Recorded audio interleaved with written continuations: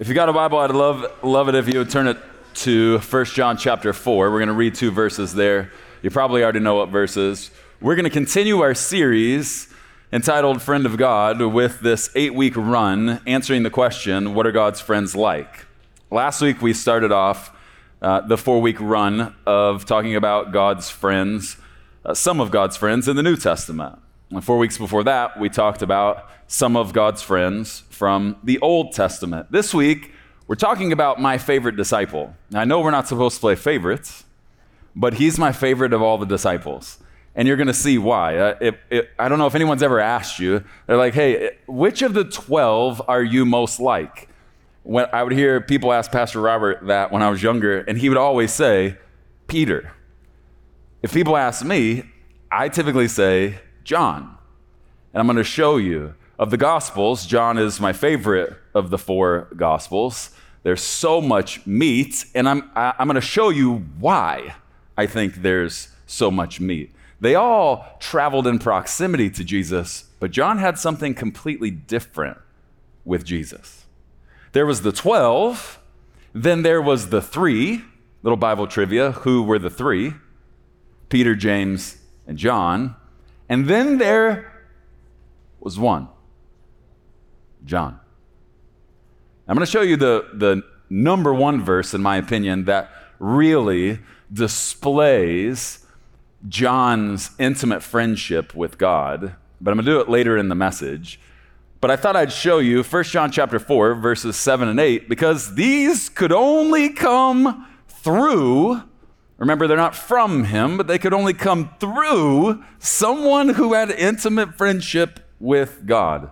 Listen to what he says by the inspiration of the Holy Spirit. He says, "Dear friends, let us continue to love one another, for love comes from God. Anyone who loves is a child of God and knows God." Remember, the word knows in Scripture is a very intimate word.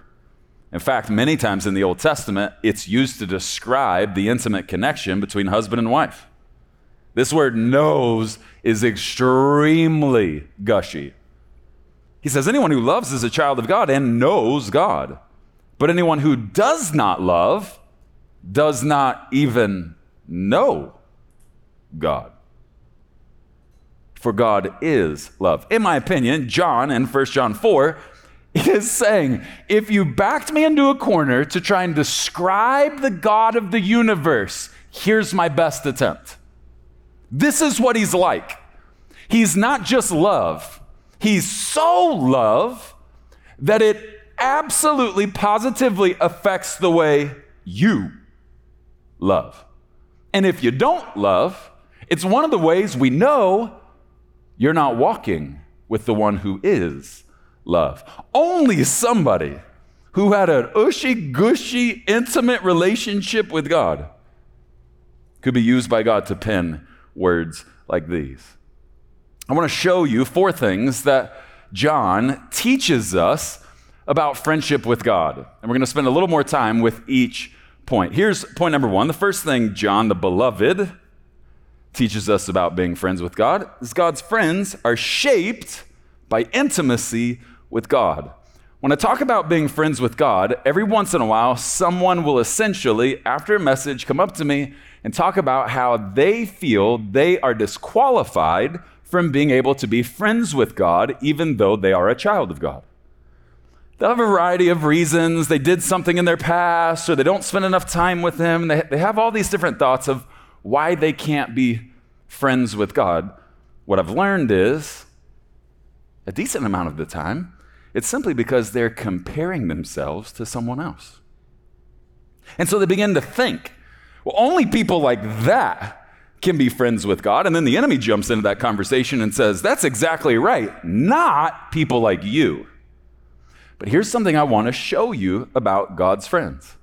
All, A-L-L, capital A, capital L, capital L, all of God's human friends are a work in progress going through God's process. Every single one of them. We've been talking about them for nearly 2 months now.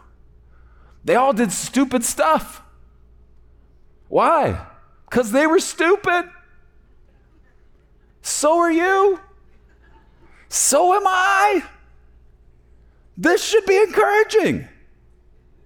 All of God's friends are a work in progress. Here's what that means. If you see yourself as a work in progress, you're qualified to be a friend of God. Let me show you the other side of that coin, though, because that's the humble side. The arrogant side is if you don't think you're a work in progress, you've just created a barrier between you and the God of the universe. And you're not going to be able to be best friends with God. Here's how I know. When you convince yourself you're not a work in progress, you've convinced yourself you don't need the help of the one who works on you, in you, and through you. All of God's friends are a work in progress. Do we have any works in progress in the room? Yeah. That's good. If the person next to you didn't raise their hand, nudge them during altar ministry and say, you need to go down. I want to show you, John, the process. I don't have the time to walk you through all of it, but I want to show you. Mark chapter 3, verses 16 and 17, kind of show us, without telling us the whole story, how John started off with Jesus. Because Jesus gives him a nickname. Now, I want you just to imagine what it would be like to get a nickname from Jesus. John and his brother got a nickname. I'll read it to you. These are the 12 disciples Jesus chose: Simon, whom he named Peter, James and John, the sons of Zebedee, but Jesus nicknamed them the sons of thunder. This is not a peaceful nickname. This nickname most likely reveals they were a touch problematic when Jesus said, follow me. They were a little bit messy, is another way to say it, right? I just want to draw your attention to one of the messes they almost created. Jesus cut them off, but they almost made one of the biggest messes in the New Testament. Luke chapter 9, verse 51 begins to tell us this moment in Jesus' ministry on the earth. As the time drew near for Jesus to ascend to heaven, Jesus resolutely set out for Jerusalem. He sent messengers ahead to a Samaritan village. Now remember, there was a big issue between Jews and Samaritans, all right? Jesus sends word ahead, messengers with a word ahead to a Samaritan village to prepare for his arrival. But the people of the village did not welcome Jesus because he was on his way to Jerusalem. When James and John saw this, they said to Jesus, Lord, should we call down fire from heaven to burn these people up? But Jesus turned and rebuked them. Shut up, you fools. They're not going to follow us if we call down fire from heaven to kill them all. But this is how much of a work in progress John was. Jesus is on mission. He resolutely is heading towards this Samaritan village, and then they're not received. And essentially, James and John come to Jesus, mess and all, and say, Jesus, this is ridiculous. Do they not know who you are?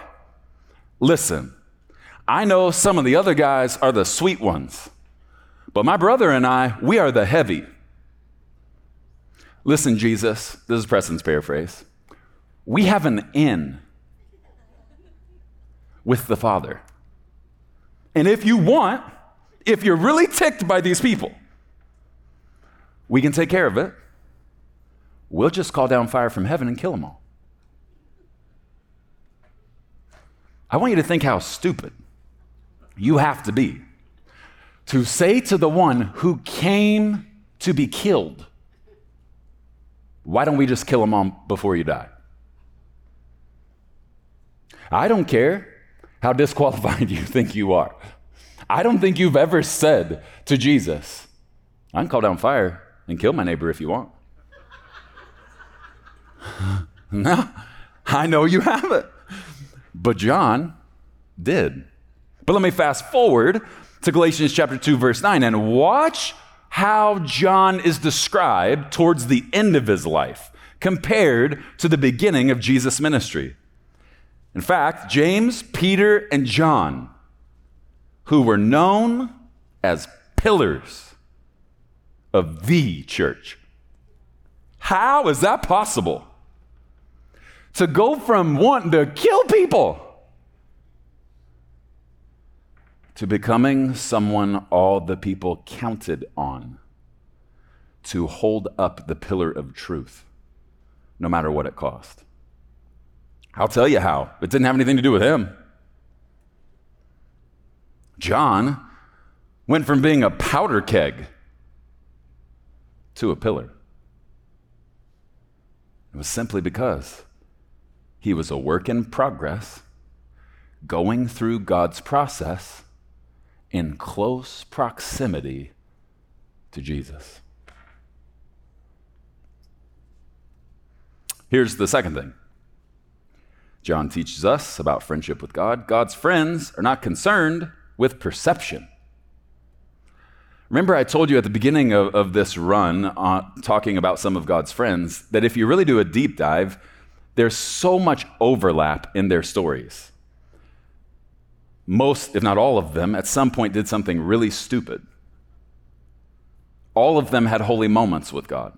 Like if you just look through friendship with God, study those in Scripture who were best friends with God, you will see there's a lot of commonality. A lot. And one of the things you will see is the friends of God care very little about the perception of man. I don't mean that they walk around going, I don't care what you think about me. That's how I used to talk when I was immature and insecure. I don't care what you think about me. I actually did. That's why I said I didn't. But as you mature, you get to a place where you sound a little more like this. It's okay. No matter what you think of me, it's okay. I've learned I probably can't change it. Is it because I don't care what you think? No. It's because there's actually someone who I care far more what he thinks. All of God's friends do. To those who are not friends of God, the things God's friends do will seem exaggerated and excessive, but God calls them extravagant. I'm going to give you two pictures of this. If you want to turn, Matthew 26, you can see this beautiful moment towards the end of Jesus' life on the earth, where Mary, the sister of Martha and Lazarus, Jesus is in Bethany, he visits the house of a man with leprosy, and Mary comes in with this very expensive gift. And I just want to read you this story. Verse 6, meanwhile, Jesus was in Bethany at the home of Simon, a man who had previously had leprosy. While he was eating, a woman came in, and this is Mary. John, the book of John tells us it was Mary, the sister of Martha and Lazarus. Mary came in with a beautiful alabaster jar of expensive perfume and poured it over Jesus' head. Watch the disciples' reaction. The disciples were indignant when they saw this. Why did you just waste this money? They literally say, what a waste. I want you to get this picture. She's doing something extravagant for Jesus. And they look at it and go, that's a waste. Watch what they say next. It could have been sold for a high price and the money given to the poor. But Jesus, aware of this, replied, why criticize this woman for doing such a good thing to me? You'll always have the poor among you, but you won't always have me. She's poured this perfume on me to prepare my body for burial. I love this next verse. I'll tell you the truth. Wherever the good news is preached throughout the world, what this woman just did will be remembered and discussed. Jesus put his disciples on blast because they clearly had not yet learned that there is no gift given to God by any of his children that God looks at and calls a waste. It's extravagant. It's extravagant. It's not exaggerated. It's not excessive. It's just extravagant. The more of a revelation you have of what Jesus did for you, the more you will do with and for Jesus. Why did Mary do what she did? She was undone by what Jesus had already done for her. He hadn't even gone to the cross yet. And this girl is going, this is the most expensive thing I have. I got to pour this on you. I need you to know I don't care about any of this stuff when compared to how much I care about you. And the guys running closest to Jesus said, how is that benefiting our cause?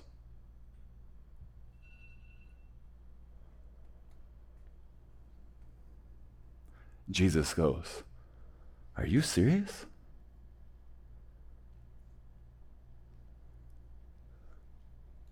For the rest of the earth's days, wherever the gospel is preached, they're going to talk about what this girl just did for me. John 13, I want to show you a moment in John's life where it's just one moment, but a moment in his life that kind of shows he was so in love with Jesus, he was really not concerned with the perception of man. I'm going to read you the verse. John 13, verse 23. I'm going to read it out of the New King James because it's my favorite way it's translated. Now, there was leaning on Jesus' bosom one of his disciples, whom Jesus loved. This is why John is called John the Beloved. 5 different times in the book of John, he calls himself the disciple whom Jesus loved.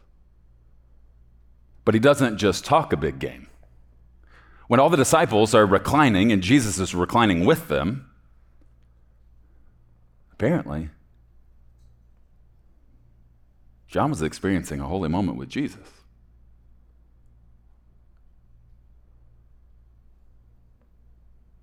So just to kind of drive this home, what a big deal this is, I want to illustrate this, okay? Is Wes here? Wes, are you in the back? Yeah. Wes, let's just sit right here in the front of the stage. I didn't tell him I was going to do this, but he can already tell where this is going. Great thing about Wes is I already know. As bad a man as he could be in the octagon, he wrestled his flesh to the ground a long time ago, and he cares far more about the perception of Jesus than the perception of man. But I just want you to imagine, this is Jesus, and I'm John, and you're the disciples. And I want you to imagine they're reclined, all right? Now, I don't know how you sit when you're reclining, but I kind of sit like this when I'm just chilling. Like even if somebody's in a meeting, I'll kind of cross my leg and my arm is up over the couch or the chair or whatever, right? You got the picture? This is kind of the picture I have with Jesus, right? So Wes, we kind of do that. We kind of just cross your leg and then put your arm behind me. Yeah. Jesus just chilling. But for some reason, John, knowing his own brother might make fun of him, apparently he got so lost in the moment of what Jesus was saying that this is literally, not figuratively, what John the Beloved does.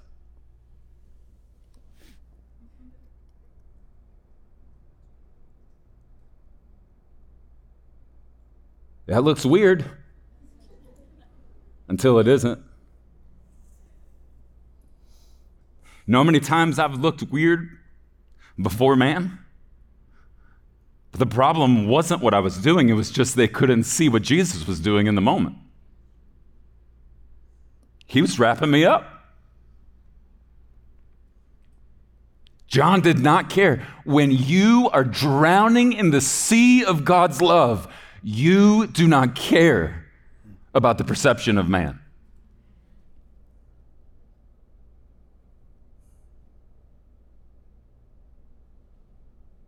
So we're going to knock John. Thanks, buddy. We're going to knock John because being one of the three, knowing even more than the other disciples what was coming, his best friend was going to die because that's why he came. And I just wonder if he got so wrapped up in the moment that he didn't care about anybody else in the room. And he just laid his head on Jesus' chest.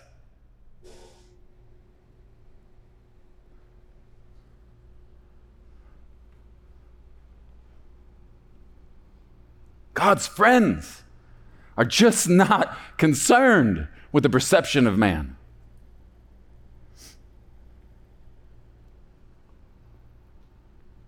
I don't need you to understand me. I just need you to leave room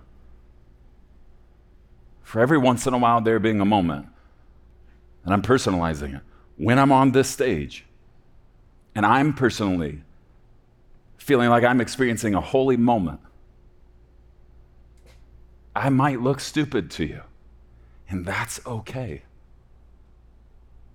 But he and I are going to talk about that time I laid my head on his chest, not worrying about what anybody thought about me.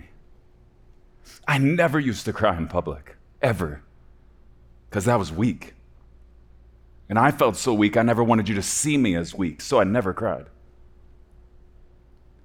And then I got a revelation of how much he loves me, and something happened. I stopped thinking so much about what you're thinking about me. John didn't care. This is why David said to his wife, listen, Cupcake, I'll get even more undignified than this. This ain't nothing. I am in love, and I don't care who knows. Preston, you're a weirdo. Or I'm in love.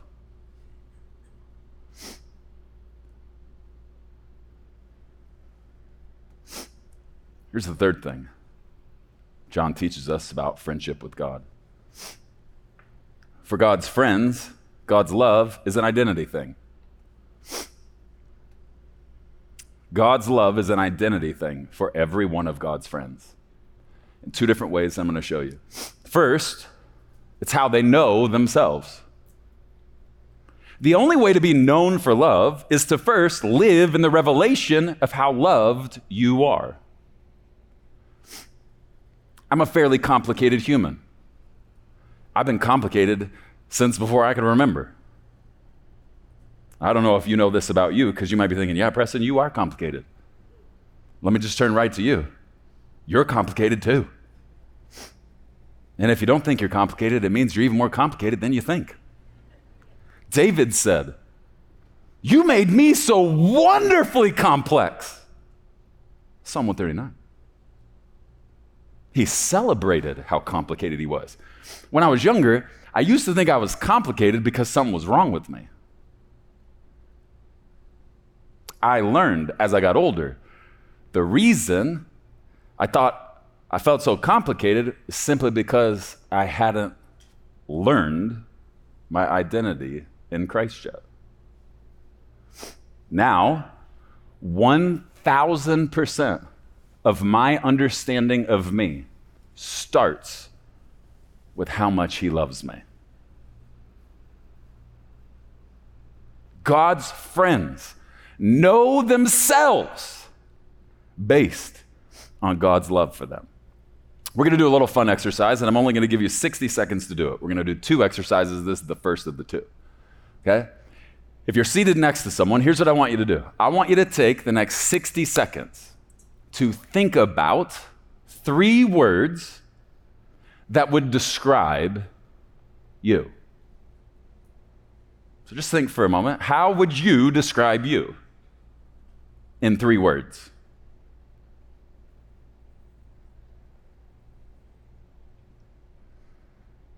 Then what I want you to do, I literally want you to tell someone next to you. So just say, here's how I would describe me in 3 words or 3 phrases. And then tell them the 3 phrases, okay? I'm gonna give you 60 seconds. You ready? Go.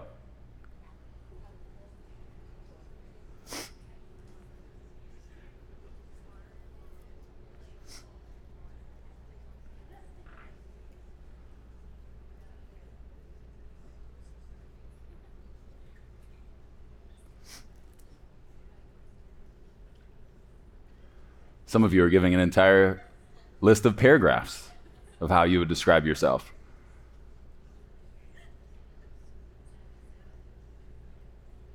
"15 more seconds.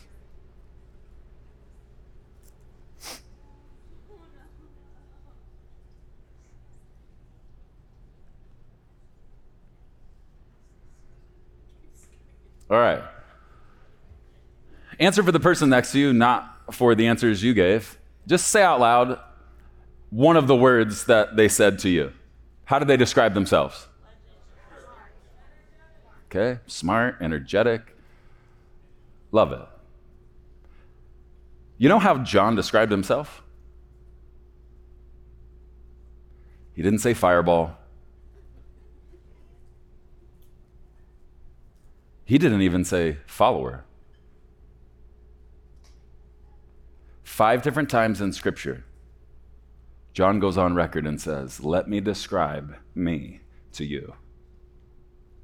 I am the disciple whom Jesus loved."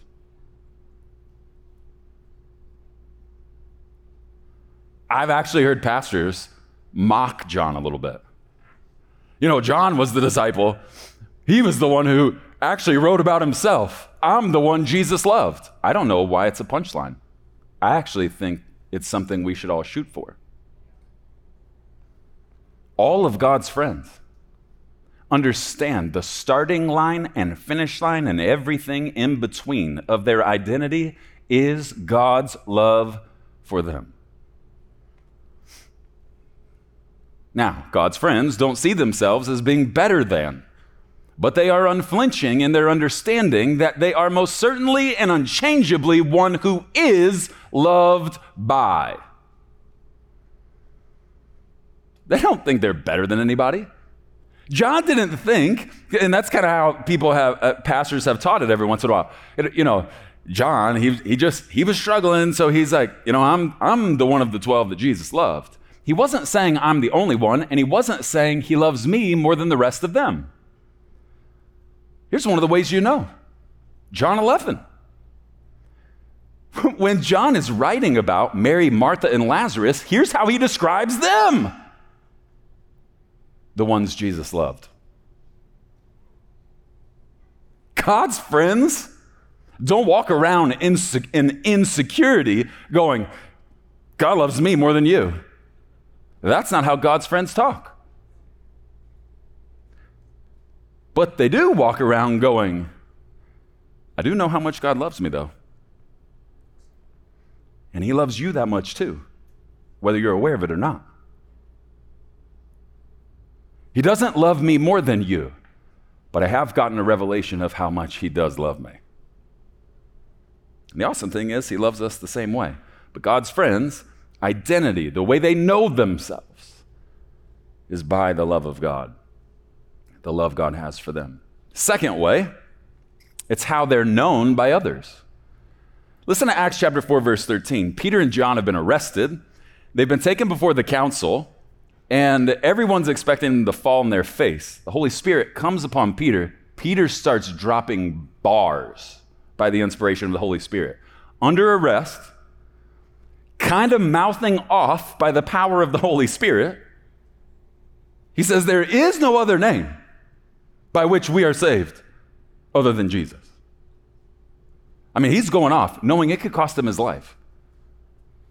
And the priests, the palace guard, everybody's a little bit undone at how bold they were. But I want you to watch how they were seen, how they were described by everybody seeing this go down. Acts 4:13. The members of the council were amazed when they saw the boldness of Peter and John. For they could see that they were just ordinary men. In other words, they weren't scholars. They were talking to a bunch of scholars. who were trying to trap him. And the scholars could see that Peter and John were not scholars, but they could also see what they were. They could see that Peter and John were just ordinary men with no special training in the scriptures, but they could also see Peter and John were men who had been with Jesus.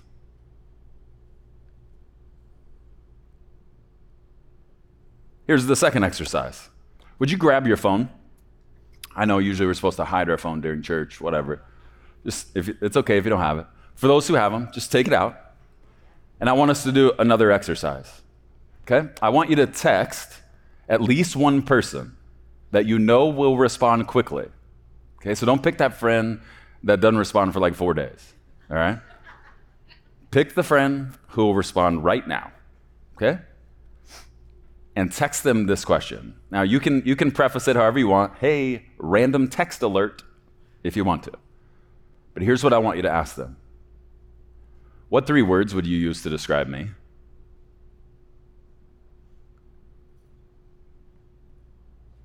What 3 words would you use to describe me?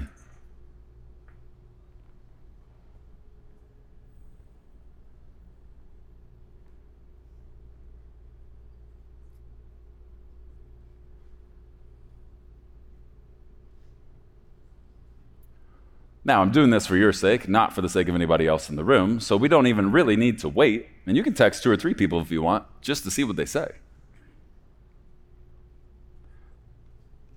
But here's what I'd be curious about. No condemnation, no judgment, no shots fired. How many of the people in our lives would describe us as one who has been with Jesus?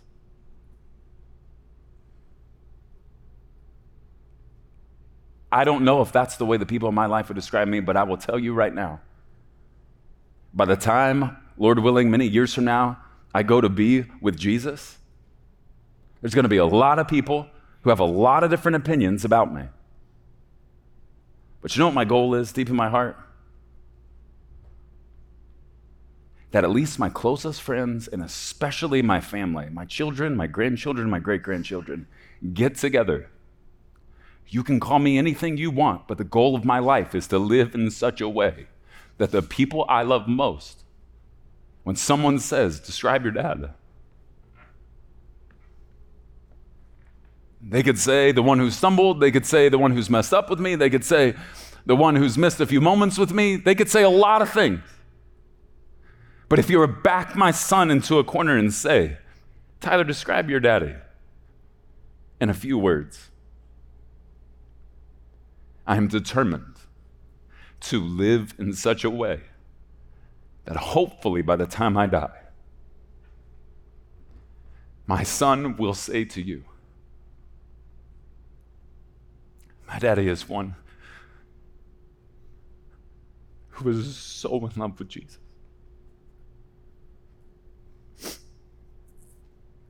I don't want him to say he was the best pastor.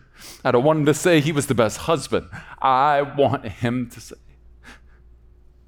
my daddy, wow, he wasn't the smartest. He was one we all knew had been with Jesus. I believe this is the goal God gives each of us as his friends. I want you to be known for this. Do you know how easy evangelism is when you're known for being loved by God and obsessively in love with God in such a way that you're undone by God? Here's the 4th thing, and I got to hurry through this. Point number 4, the 4th thing John teaches us about friendship with God is God's friends are trusted more than everybody else. And this is where this message might tick you off a little bit. And it's supposed to. Not because I laid it out this way. God doesn't play favorites, but he does prefer his friends. I'm going to show it to you. There are things God gives to and asks of his friends that he doesn't let everybody else get in on.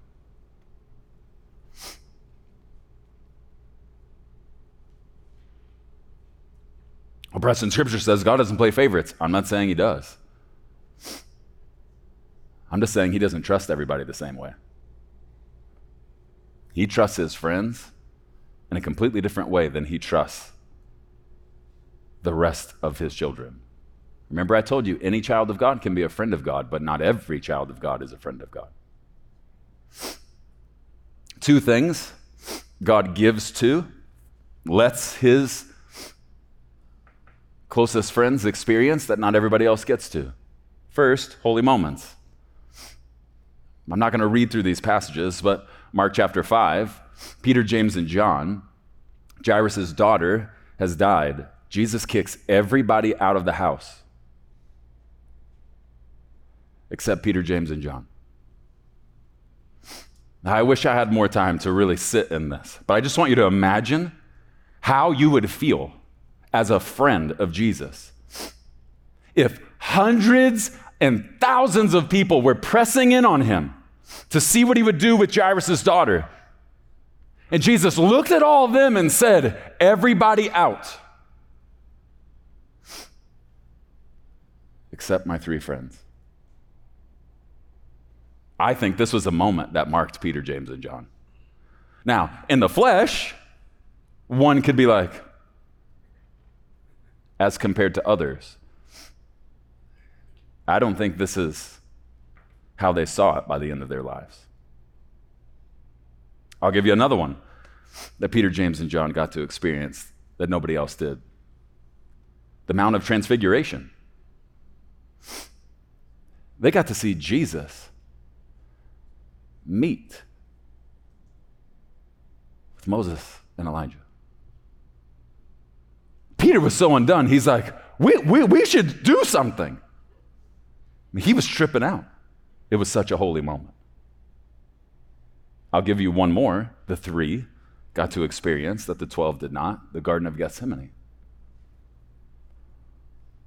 Can you imagine Jesus knowing he was about to die, stopping everything and saying, I need two things right now.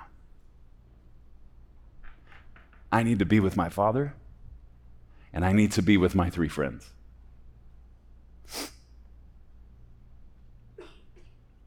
You think that might be a part of your undoing? Jesus gave his closest friends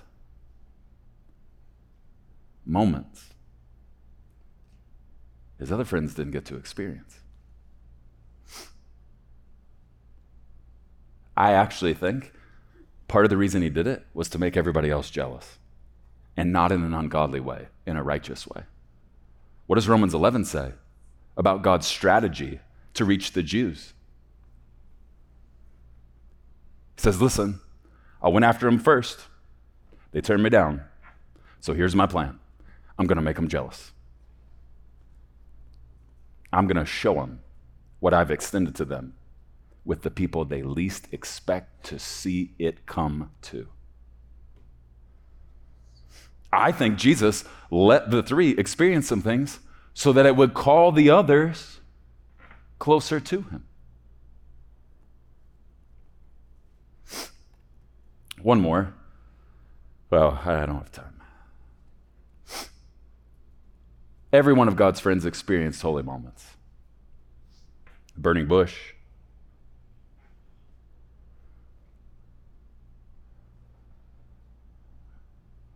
The 300. And you can go down the list. Prison cells, the doors of prison cells fling wide open. God's friends get to experience some of the most holy moments with God. And listen, if it's been a while since you've experienced a holy moment with God, don't feel bad. Just get motivated.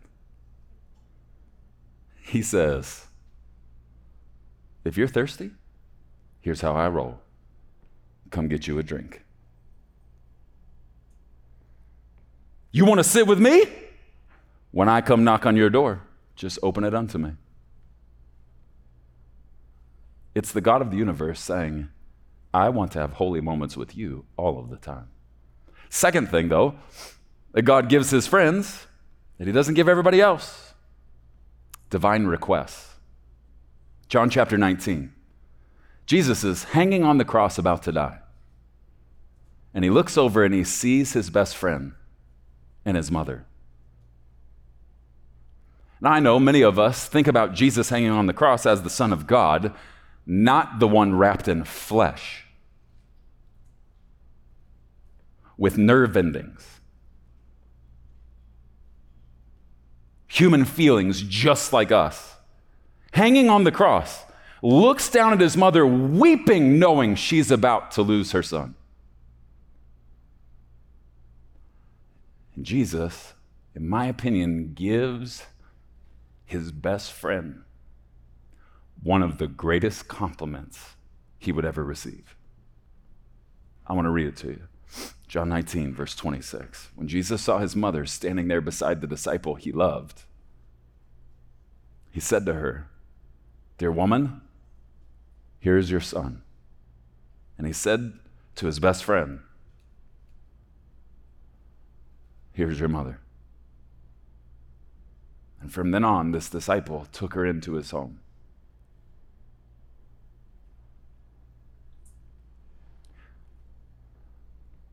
Jesus was dying. He said, there's only one person I can trust my mother to. John, take care of her for me.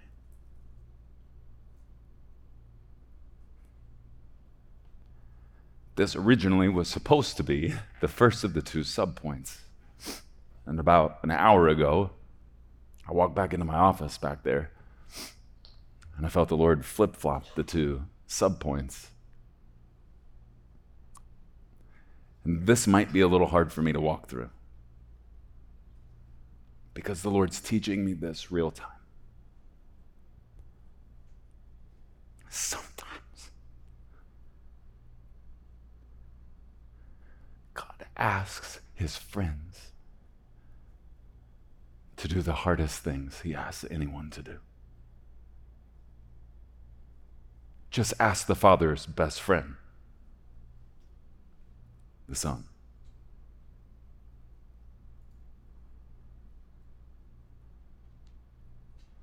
Jesus didn't just die on the cross for you and me. Jesus died on the cross because his best friend asked him to.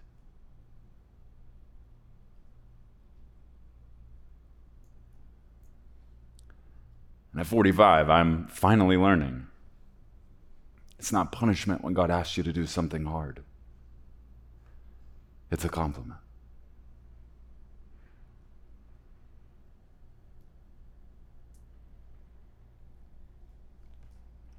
And for the better part of the last 2.5 years,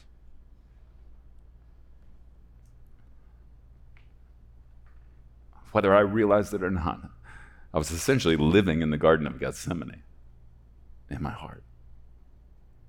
There was something Holly and I both feel God asks us to do.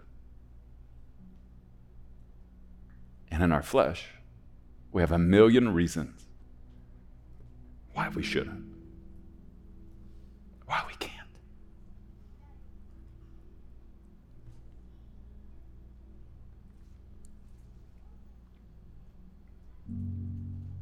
But we can't shake the one reason why we must.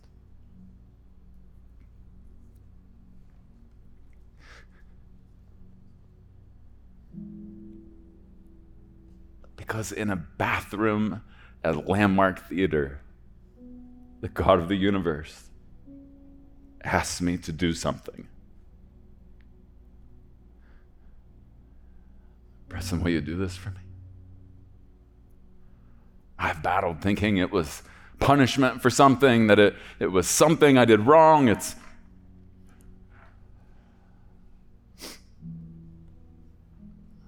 It wasn't until he helped me understand. Preston, I left a book behind describing how often I ask my best friends to do something excruciatingly difficult for me. And listen, I'm not saying it's not about that. It's just, for me, it's hard. For you, it would probably be easy. But for me, it's excruciatingly hard.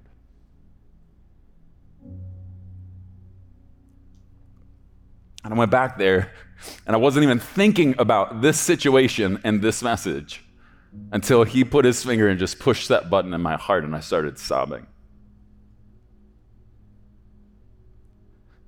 Preston, you've been looking at this the wrong way the whole time.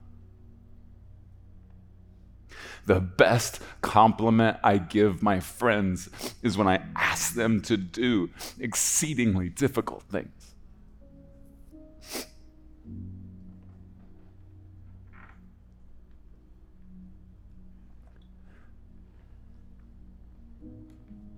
Jesus didn't just do it for me. He did it because his best friend asked him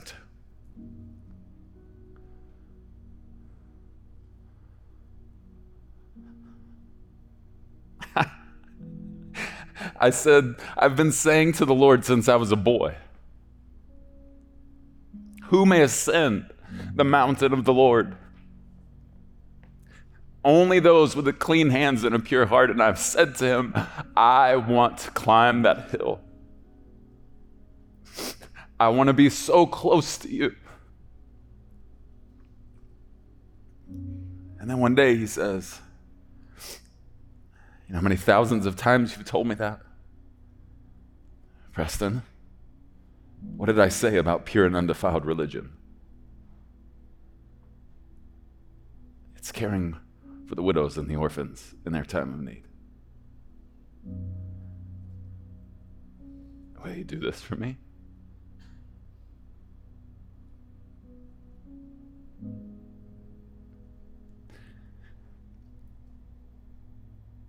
I don't know how we've allowed the enemy to get us so sideways where we get angry with God when he asks us to do hard things.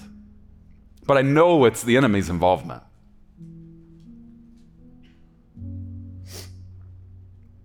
When was the last time you felt like you were in the Garden of Gethsemane? I don't mean just kind of going, I don't feel like doing this. I mean where you are sweating like drops of blood.